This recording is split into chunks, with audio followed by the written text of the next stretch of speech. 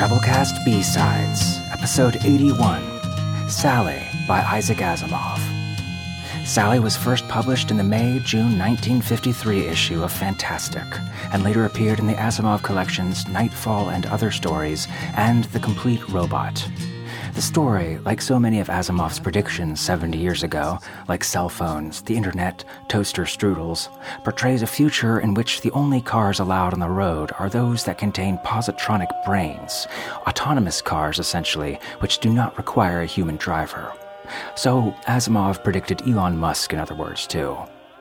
Interestingly enough, when asked back then by the Toronto Star what specifically the year 2019 would look like, Asimov, one of the greatest futurists and human minds, also said it would be fruitless to try and imagine it, because he assumed it wouldn't happen.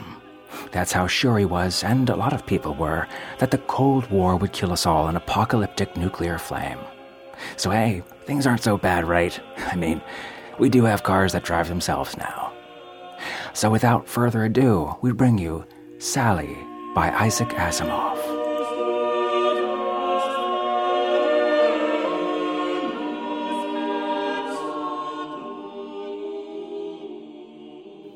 Sally by Isaac Asimov.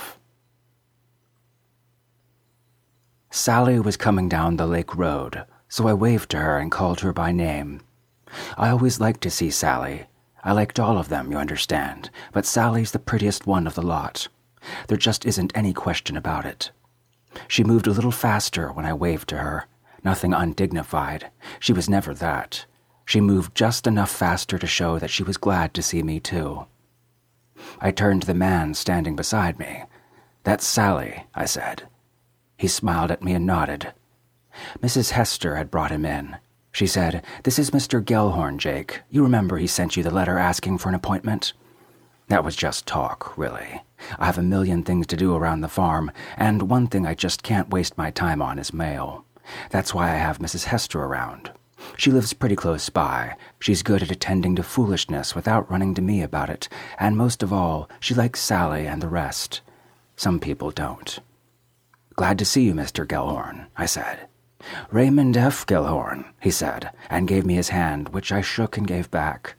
He was a largish fellow, half a head taller than I, and wider, too. He was about half my age, 30-ish. He had black hair, plastered down slick, and a part in the middle, and a thin mustache, very neatly trimmed. His jawbones got big under the ears, and made him look as if he had a slight case of mumps. On video, he'd be a natural to play the villain, so I assumed he was a nice fellow. It goes to show that video can't be wrong all the time. "I'm Jacob Folkers," I said. "What can I do for you?" He grinned. It was a big, wide, white-toothed grin. "You can tell me a little about your farm here, if you don't mind." I heard Sally coming up behind me, and I put out my hand. She slid right into it, and the feel of the hard, glossy enamel of her fender was warm in my palm. Sally was a 2045 convertible with a Hennis Carlton positronic motor and an RMAT chassis. She had the cleanest, finest lines I've ever seen on any model, bar none. For 5 years she'd been my favorite, and I'd put everything into her I could dream up. In all that time, there'd never been a human being behind her wheel. "Sally," I said, patting her gently, "meet Mr. Gellhorn." Sally's cylinder purr keyed up a little. I listened carefully for any knocking. Lately I'd been hearing motor knock in almost all the cars, and changing the gasoline hadn't done a bit of good. Sally was as smooth as her paint job this time. "Do you have names for all your cars?" asked Gellhorn. He sounded amused, and Mrs. Hester doesn't like people to sound as though they were making fun of the farm. She said sharply, "Certainly, the cars have real personalities, don't they, Jake? The sedans are all males and the convertibles are all females." Gellhorn was smiling again. "And do you keep them in separate garages, ma'am?"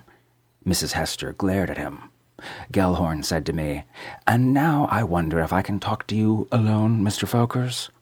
"That depends," I said. "Are you a reporter?" "No, sir, I'm a sales agent. Any talk we have is not for publication. I assure you, I am interested in strict privacy." "Let's walk down the road a bit. There's a bench we can use." We started down. Mrs. Hester walked away.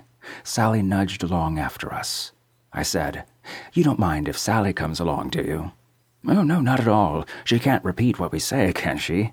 He laughed at his own joke, reached over and rubbed Sally's grill. Sally raced her motor, and Gellhorn's hand drew away quickly. "She's not used to strangers," I explained. We sat down on the bench under the big oak tree where we could look across the small lake to the private speedway. It was the warm part of the day, and the cars were out in force, at least 30 of them. Even at this distance, I could see that Jeremiah was pulling his usual stunt of sneaking up behind some staid older model, then putting on a jerk of speed and yowling past with deliberately squealing brakes. 2 weeks before, he had crowded old Angus off the asphalt altogether, and I'd turned off his motor for 2 days. It didn't help, though, I'm afraid, and it looks as though there's nothing to be done about it. Jeremiah's a sports model to begin with, and that kind is awfully hot-headed. "Well, Mr. Gellhorn," I said, "could you tell me why you want the information?" But he was just looking around. He said, "Well, this is an amazing place, Mr. Focrus. I wish you'd call me Jake. Everyone does." "All right, Jake. How many cars do you have here?" 51. We get 1 or 2 new ones every year. One year we got 5. We haven't lost one yet. They're all in perfect running order. We even have a 15 model Matomat in working order. One of the original automatics. It was the first car here. Good old Matthew. He stayed in the garage most of the day now, but then he was the granddaddy of all positronic motors. Those were the days when blind war veterans, paraplegics, and heads of state were the only ones who drove automatics. But Samson Harridge was my boss, and he was rich enough to be able to get one. I was his chauffeur at the time. The thought makes me feel old. I can remember when there wasn't an automobile in the world with brains enough to find his way home. I chauffeured dead lumps of machines that needed a man's hand at their controls every minute. Every year, machines like that used to kill tens of thousands of people. The automatics fixed that. A positronic brain can react much faster than a human one, of course, and it paid people to keep hands off the controls. You got in, punched your destination, and let it go its own way. We take that for granted now, but I remember when the first laws came out forcing the old machines off the highways and limiting traffic to automatics. Lord, what a fuss.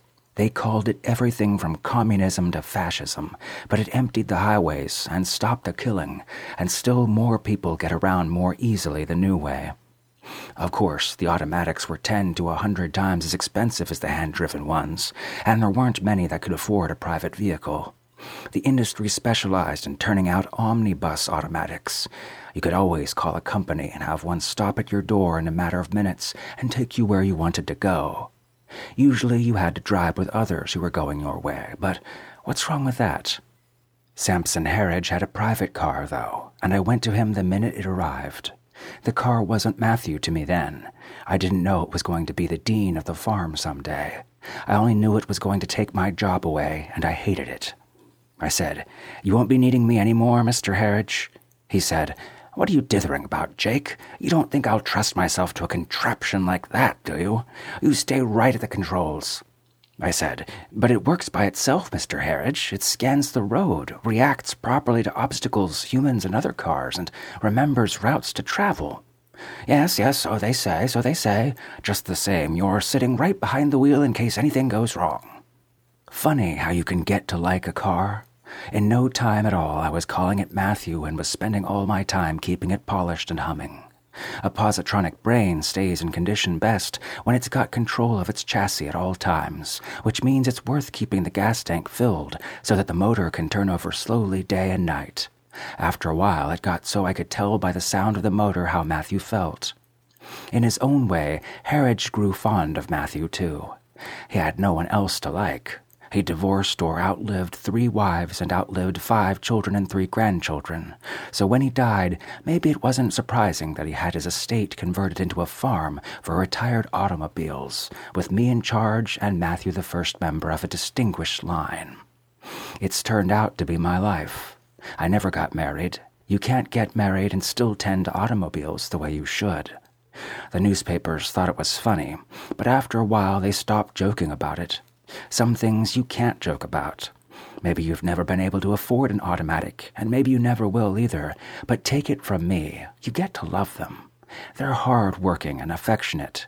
It takes a man with no heart to mistreat one or to see one mistreated. It got so that after a man had an automobile for a while, he would make provisions to having it left to the farm if he didn't have an heir he could rely on to give it good care. I explained that to Gellhorn. He said, 51 cars, man, that represents a lot of money. 51,000 minimum per automatic, original investment, I said. They're worth a lot more now. I've done things for them. It must take a lot of money to keep up the farm. Well, you're right there. The farm's a non-profit organization, which gives us a break on taxes, and, of course, new automatics that come in usually have trust funds attached. Still, costs are always going up. I have to keep the place landscaped. I keep laying down new asphalt and keeping the old in repair. There's gasoline, oil, repairs, and new gadgets. It all adds up. So you've spent a long time at it. I sure have, Mr. Gellhorn. 33 years. You don't seem to be getting much out of it yourself. I don't? You surprise me, Mr. Gellhorn. I've got Sally and 50 others. Look at her. I was grinning. I couldn't help it. Sally was so clean it almost hurt. Some insect must have died on her windshield, or one speck of dust too many had landed, so she was going to work. A little tube protruded and spurted Turkisol over the glass. It spread quickly over the silicone surface film, and squeegees snapped into place instantly, passing over the windshield and forcing the water into the little channel that let it, dripping down to the ground. Not a speck of water got into her glistening apple-green hood. Squeegee and deterrent tube snapped back into place and disappeared. Gellhorn said, I never saw an automatic do that. I guess not, I said. I fixed that up specially on our cars. They're clean. They're always scrubbing the glass. They like it. I've got Sally fixed up with wax jets. She polishes herself up every night till you can see her face in any part of her and shave by it. If I can scrape up the money, I'd be putting it up on the rest of the girls. Convertibles are very vain. I can tell you how to scrape up the money, if that interests you. Oh, that always does. How? Well, isn't it obvious? Any of your cars is worth 50,000 minimum, you said. I'll bet most of them top 6 figures. So? Ever think of selling a few? I shook my head. You don't realize it, I guess, Mr. Gellhorn, but I can't sell any of these. They belong to the farm, not to me. The money would go to the farm. The incorporation papers of the farm provide that the cars receive perpetual care. They can't be sold. What about the motors, then? I don't understand you. Gellhorn shifted position and his voice got confidential. Look here, Jake, let me explain the situation. There's a big market for private automatics if they could only be made cheaply enough, right? Well, that's no secret. And 95% of the cost is the motor, right? Now, I know where we can get a supply of bodies. I also know where we can sell automatics at a good price. 20 or 30,000 for the cheaper models, maybe 50 or 60 for the better ones. All I need are the motors. You see the solution? I'm afraid I don't, Mr. Gellhorn. I did, but I wanted him to spell it out. It's right here. You've got 51 of them. You're an expert automobile mechanic, Jake. You must be. You could unhook a motor and place it in another car so that no one would know the difference. It wouldn't be exactly ethical. You wouldn't be harming the cars. You'd be doing them a favor. Use your older cars. Use that old Matomot. Well, now, wait a while, Mr. Gellhorn. The motors and bodies aren't two separate items. They're a single unit. All right, that's a point. That's a very good point, Jake. It would be like taking your mind and putting it in someone else's skull, right? You don't think you would like that. I don't think I would, no. But what if I took your mind and put it into the body of a young athlete? What about that, Jake? You're not a youngster anymore. If you had the chance, wouldn't you enjoy being 20 again? That's what I'm offering some of your positronic motors. They'll be put into 57 bodies, the latest construction. I laughed.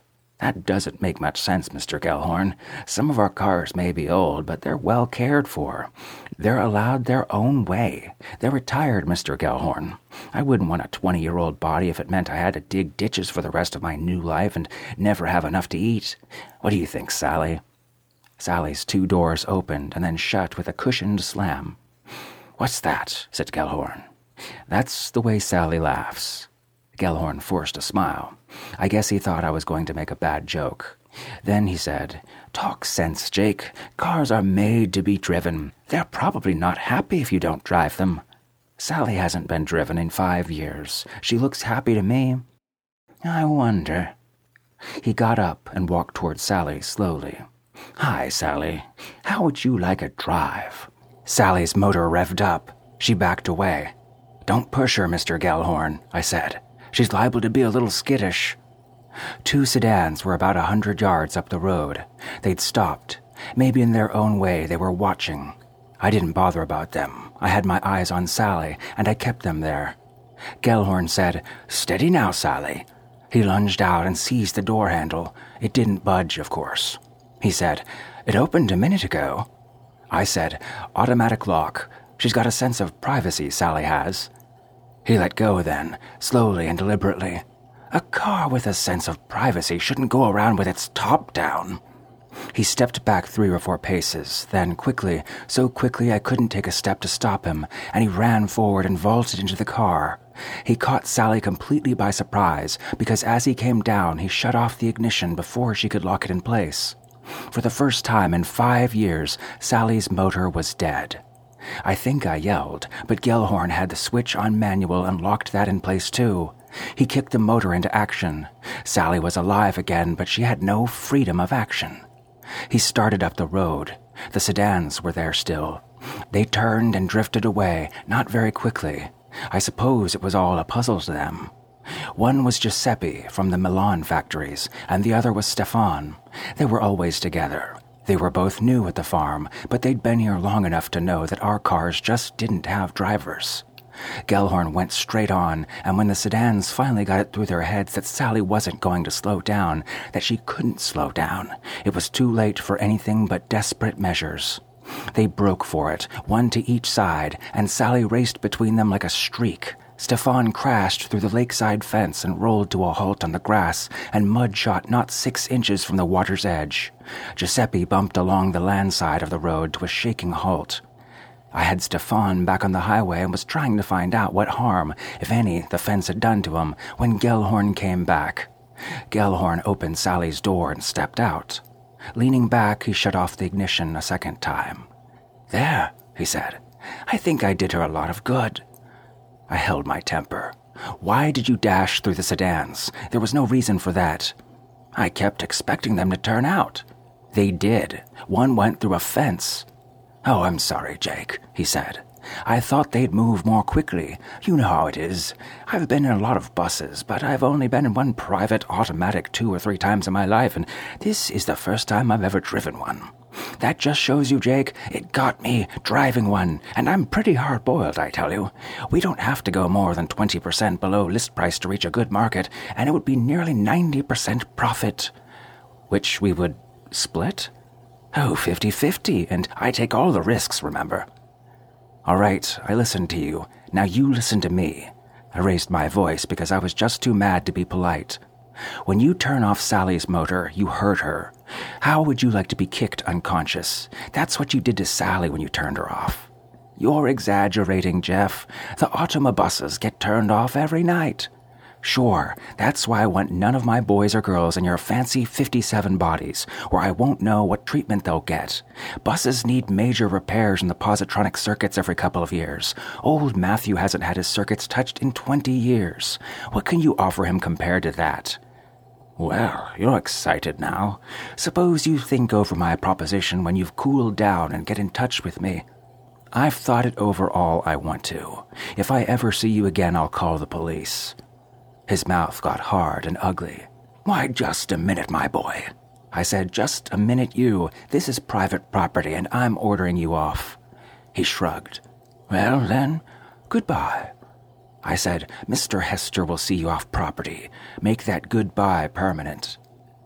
But it wasn't permanent. I saw him again 2 days later, 2.5 days rather, because it was about noon when I saw him first, and a little after midnight when I saw him again. I sat up in bed when he turned the light on, blinking blindly till I made out what was happening. He had a gun in his right fist, the nasty little needle barrel just visible between his 2 fingers. I knew that all he had to do was to increase the pressure of his hand, and I would be torn apart. He said, "Put on your clothes, Jake."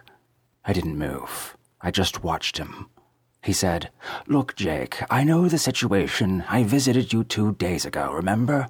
You have no guards on this place, no electrified fences, no warning signals, nothing." I said, "I don't need any. Meanwhile, there's nothing to stop you from leaving, Mr. Gellhorn. I would if I were you. This place can be very dangerous." He laughed a little. "It is for anyone on the wrong side of a fist gun." "I see it," I said. "I know you've got one." "Then get a move on. My men are waiting." "No, sir, Mr. Gellhorn, not unless you tell me what you want, and then probably not then." "I made you a proposition day before yesterday." The answer's still no. "There's more to the proposition now. I've come here with some men and an automobus. You have your chance to come with me and disconnect 25 of the positronic motors. I don't care which 25 you choose. We'll load them on the bus and take them away. Once they're disposed of, I'll see to it that you get your fair share of the money." "I have your word on that, I suppose?" He didn't act as if he thought I was being sarcastic. He said, "You have." I said, "No." "If you insist on saying no, we'll go about it our own way. I'll disconnect the motors myself, only I'll disconnect all 51, every last one of them." "It isn't easy to disconnect positronic motors, Mr. Gellhorn. Are you a robotics expert? Even if you are, these motors have been modified by me." "Oh, I know that, Jake. And to be truthful, I'm not an expert. I may ruin quite a few motors trying to get them out. That's why I'll have to work over all 51 if you don't cooperate. You see, I may only end up with 25 when I'm through.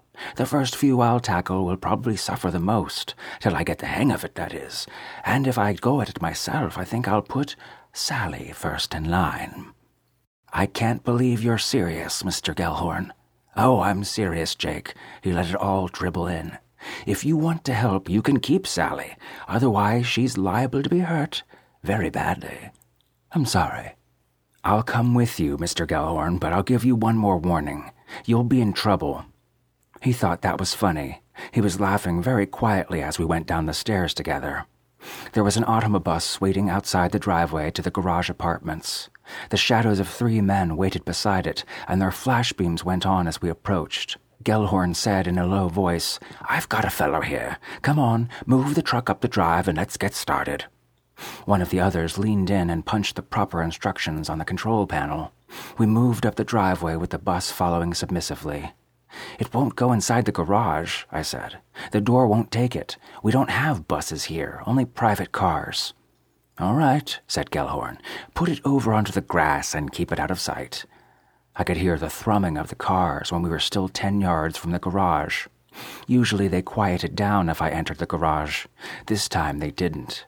I think they knew that strangers were about, and once the faces of Gellhorn and the others were visible, they got noisier. Each motor was a warm rumble, and each motor was knocking irregularly until the place rattled. The lights went up automatically as we stepped inside. Gellhorn didn't seem bothered by the car noise, but the 3 men with him looked surprised and uncomfortable. They had the look of the hired thug about them, a look that was not compounded of physical features so much as of a certain wariness of eye and hang-doggedness of face. I knew the type, and I wasn't worried. One of them said, "Damn it, they're burning gas." "My cars always do," I replied stiffly. "Not tonight," said Gellhorn. "Turn them off." "It's not that easy, Mr. Gellhorn," I said. "Oh, get started." I stood there. He had his fist gun pointed at me steadily. "I told you, Mr. Gellhorn, that my cars have been well treated while they're at the farm. They're used to being treated that way, and they resent anything else. You have 1 minute. Lecture me some other time." "I'm trying to explain something to you. I'm trying to explain that my cars can understand what I say to them. A positronic motor will learn to do that with time and patience. My cars have learned. Sally understood your proposition 2 days ago. You'll remember she laughed when I asked her opinion. She also knows what you did to her, and so do the 2 sedans you scattered. And the rest know what to do about trespassers in general." Look, you crazy fool. All I have to say to you," I raised my voice, "is get them." One of the men turned pasty and yelled, but his voice was drowned completely in the sound of 51 horns turned loose at once. They held their notes, and within 4 walls of the garage the echoes rose to a wild metallic call. 2 cars rolled forward, not hurriedly, but with no possible mistake as to their target. 2 cars fell in line behind the 2. All the cars were stirring in their separate stalls. The thugs stared, then backed. I shouted, "Don't get up against the wall." Apparently they had that instinctive thought themselves. They rushed madly for the door of the garage. At the door, one of Gellhorn's men turned, brought up a fist gun of his own. The needle pellet tore a thin blue flash toward the first car. The car was Giuseppe. A thin line of paint peeled up Giuseppe's hood, and the right half of his windshield crazed and splintered, but did not break through. The men were out the door running, and 2 by 2 the cars crunched out after them into the night, their horns calling the charge. I kept my hand on Gellhorn's elbow, but I didn't think he could have moved in any case. His lips were trembling. I said, "That's why I didn't need electrified fences or guards. My property protects itself."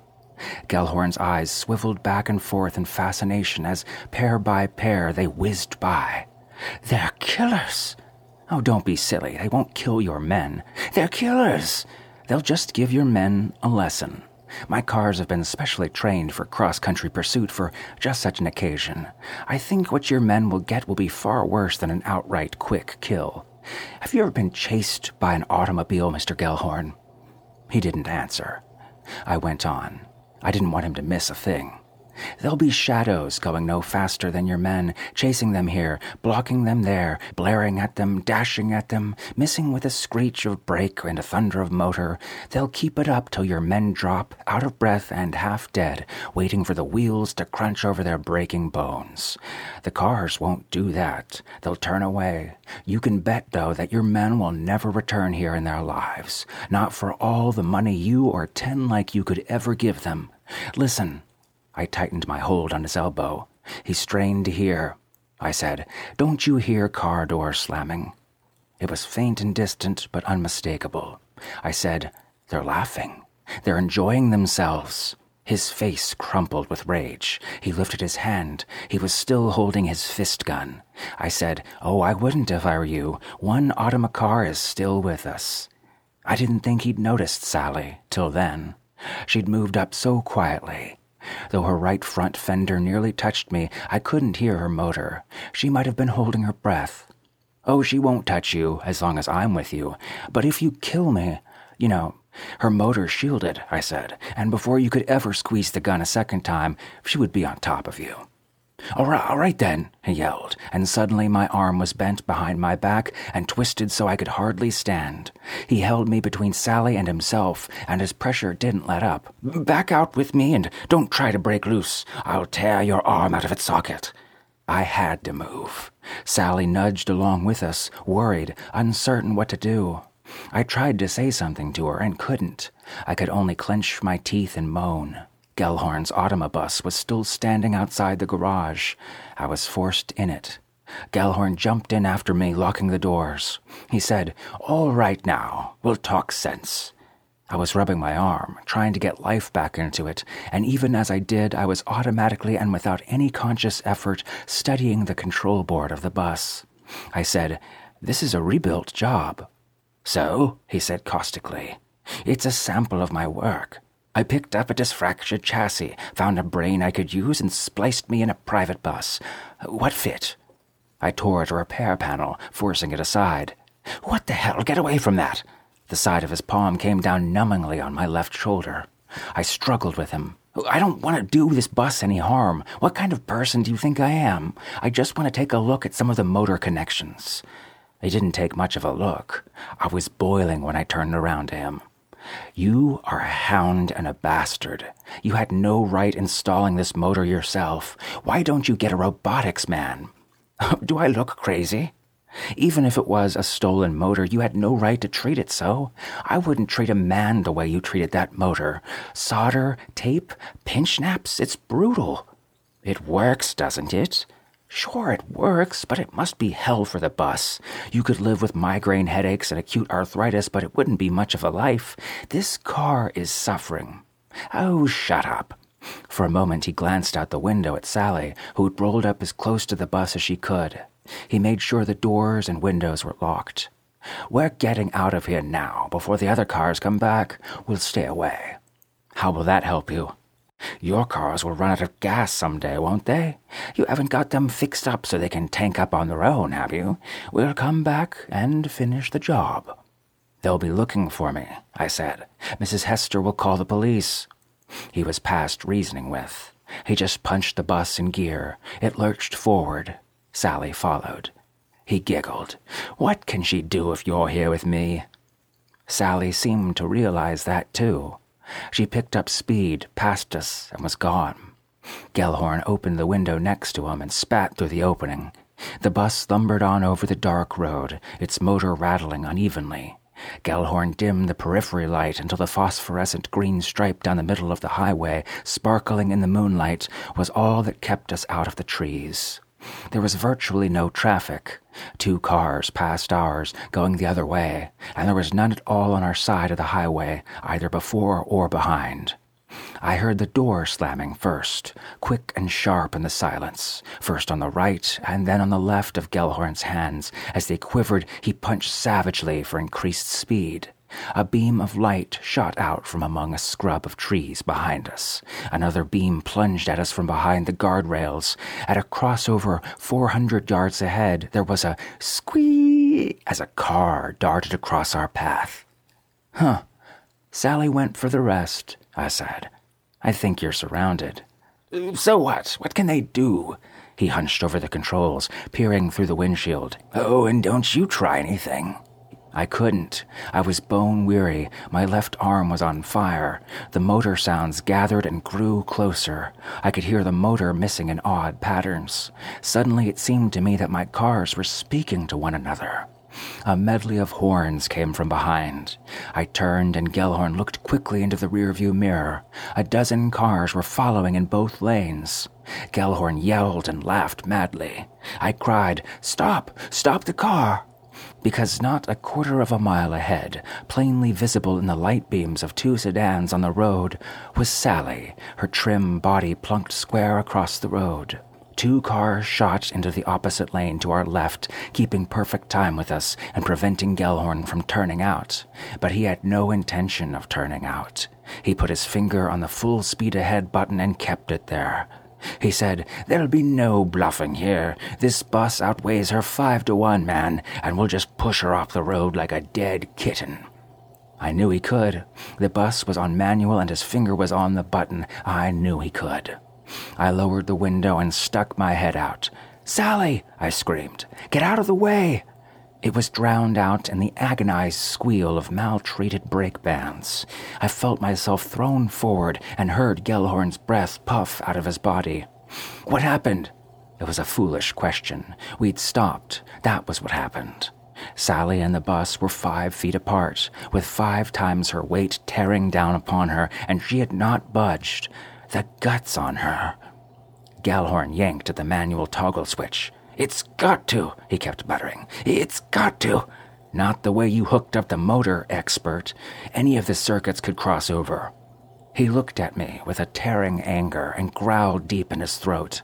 His hair was matted over his forehead. He lifted his fist. "Why, that's all the advice out of you there'll ever be." I knew the needle gun was about to fire. I pressed back against the door, watching the fist come up, and when the door opened, I went over backward and out, hitting the ground with a thud. I heard the door slam closed again. I got to my knees and looked up in time to see Gellhorn struggling uselessly with the closing window, then aiming his fist gun quickly through the glass. But he never fired. The bus got underway with a tremendous roar, and Gellhorn lurched backward. Sally wasn't in the way any longer, and I watched the bus's rear lights flicker away down the highway. I was exhausted. I sat down right there, right on the highway, and put my head down in my crossed arms, trying to catch my breath. I heard a car stop gently at my side. When I looked up, it was Sally. Slowly, lovingly, you might say. Her front door opened. No one had driven Sally for 5 years, except Gellhorn, of course, and I know how valuable such freedom was to a car. I appreciated the gesture, but said, "Thanks, Sally, but I'll take one of the newer cars." I got up and turned away, but skillfully and neatly as a pirouette, she wheeled before me again. I couldn't hurt her feelings. I got in. Her front seat had the fine, fresh scent of an automobile that kept itself spotlessly clean. I lay down across it, thankfully, and with even, silent, and rapid efficiency, my boys and girls brought me home. Miss Hester brought me a copy of the radio transcript the next evening with great excitement. "It's Mr. Gellhorn," she said, "the man who came to see you." "What about him?" I dreaded her answer. "They found him dead," she said. "Imagine that, just lying dead in a ditch." "It might be a stranger altogether," I mumbled. "Raymond J. Gellhorn," she said sharply. "There can't be two, can there? The description fits, too. Lord, what a way to die. They found tire marks on his arms and body. Imagine! I'm glad it turned out to be a bus. Otherwise they might have come poking around here." "Did it happen near here?" I asked anxiously. No, near Cooksville. But goodness, read about it yourself if you... What happened to Giuseppe?" I welcomed the diversion. Giuseppe was waiting patiently for me to complete the repaint job. His windshield had been replaced. After she left, I snatched up the transcript. There was no doubt about it. The doctor reported he'd been running and was in a state of total spent exhaustion. I wondered for how many miles the bus had played with him before the final lunge. The transcript had no notion of anything like that, of course. They'd located the bus and identified it by the tire tracks. The police had it and were trying to trace its ownership. There was an editorial in the transcript about it. It had been the first traffic fatality in the state for that year, and the paper warned strenuously against manual driving after night. There was no mention of Gellhorn's 3 thugs, and for that, at least, I was grateful. None of our cars had been seduced by the pleasure of the chase into killing. And that was all. I let the paper drop. Gellhorn had been a criminal. His treatment of the bus had been brutal. There was no question in my mind that he deserved death. But still, I felt a bit queasy over the manner of it. A month has passed now, and I can't get it out of my mind. My cars talk to one another. I have no doubt about it anymore. It's as though they've gained confidence, as though they're not bothering to keep it secret anymore. Their engines rattle and knock continuously, and they don't talk among themselves only. They talk to the cars and buses that come into the farm on business. How long have they been doing that? They must be understood, too. Gellhorn's bus understands them, for all it hadn't been on the grounds more than an hour. I can close my eyes and bring back that dash along the highway with our cars flanking the bus on either side, clacking their motors at it till it understood and stopped and let me out and ran off with Gellhorn. Did my cars tell him to kill Gellhorn? Was that his idea? Can cars have such ideas? The motor designers say no, but they mean under ordinary conditions. Have they foreseen everything? Cars get ill-used, you know. Some of them enter the farm and observe. They get told things. They find out that cars exist where motors are never stopped, whom no one ever drives, whose every need is supplied. Then maybe they go out and tell others. Maybe the word is spread quickly. Maybe they're going to think that the farm way should be the way all over the world. They don't understand. You couldn't expect them to understand about legacies and the whims of rich men. There are millions of automobiles on Earth, tens of millions. If the thought gets rooted in them that they're slaves, that they should do something about it, if they begin to think the way Gellhorn's bus did, maybe it won't be till after my time. And then they'll have to keep a few of us to take care of them, won't they? They wouldn't kill us all. And maybe they would. Maybe they wouldn't understand about how someone would care for them. Maybe they won't wait. Every morning I wake up and think, maybe today. I don't get as much pleasure out of my cars as I used to. Lately, I noticed that I'm even beginning to avoid Sally.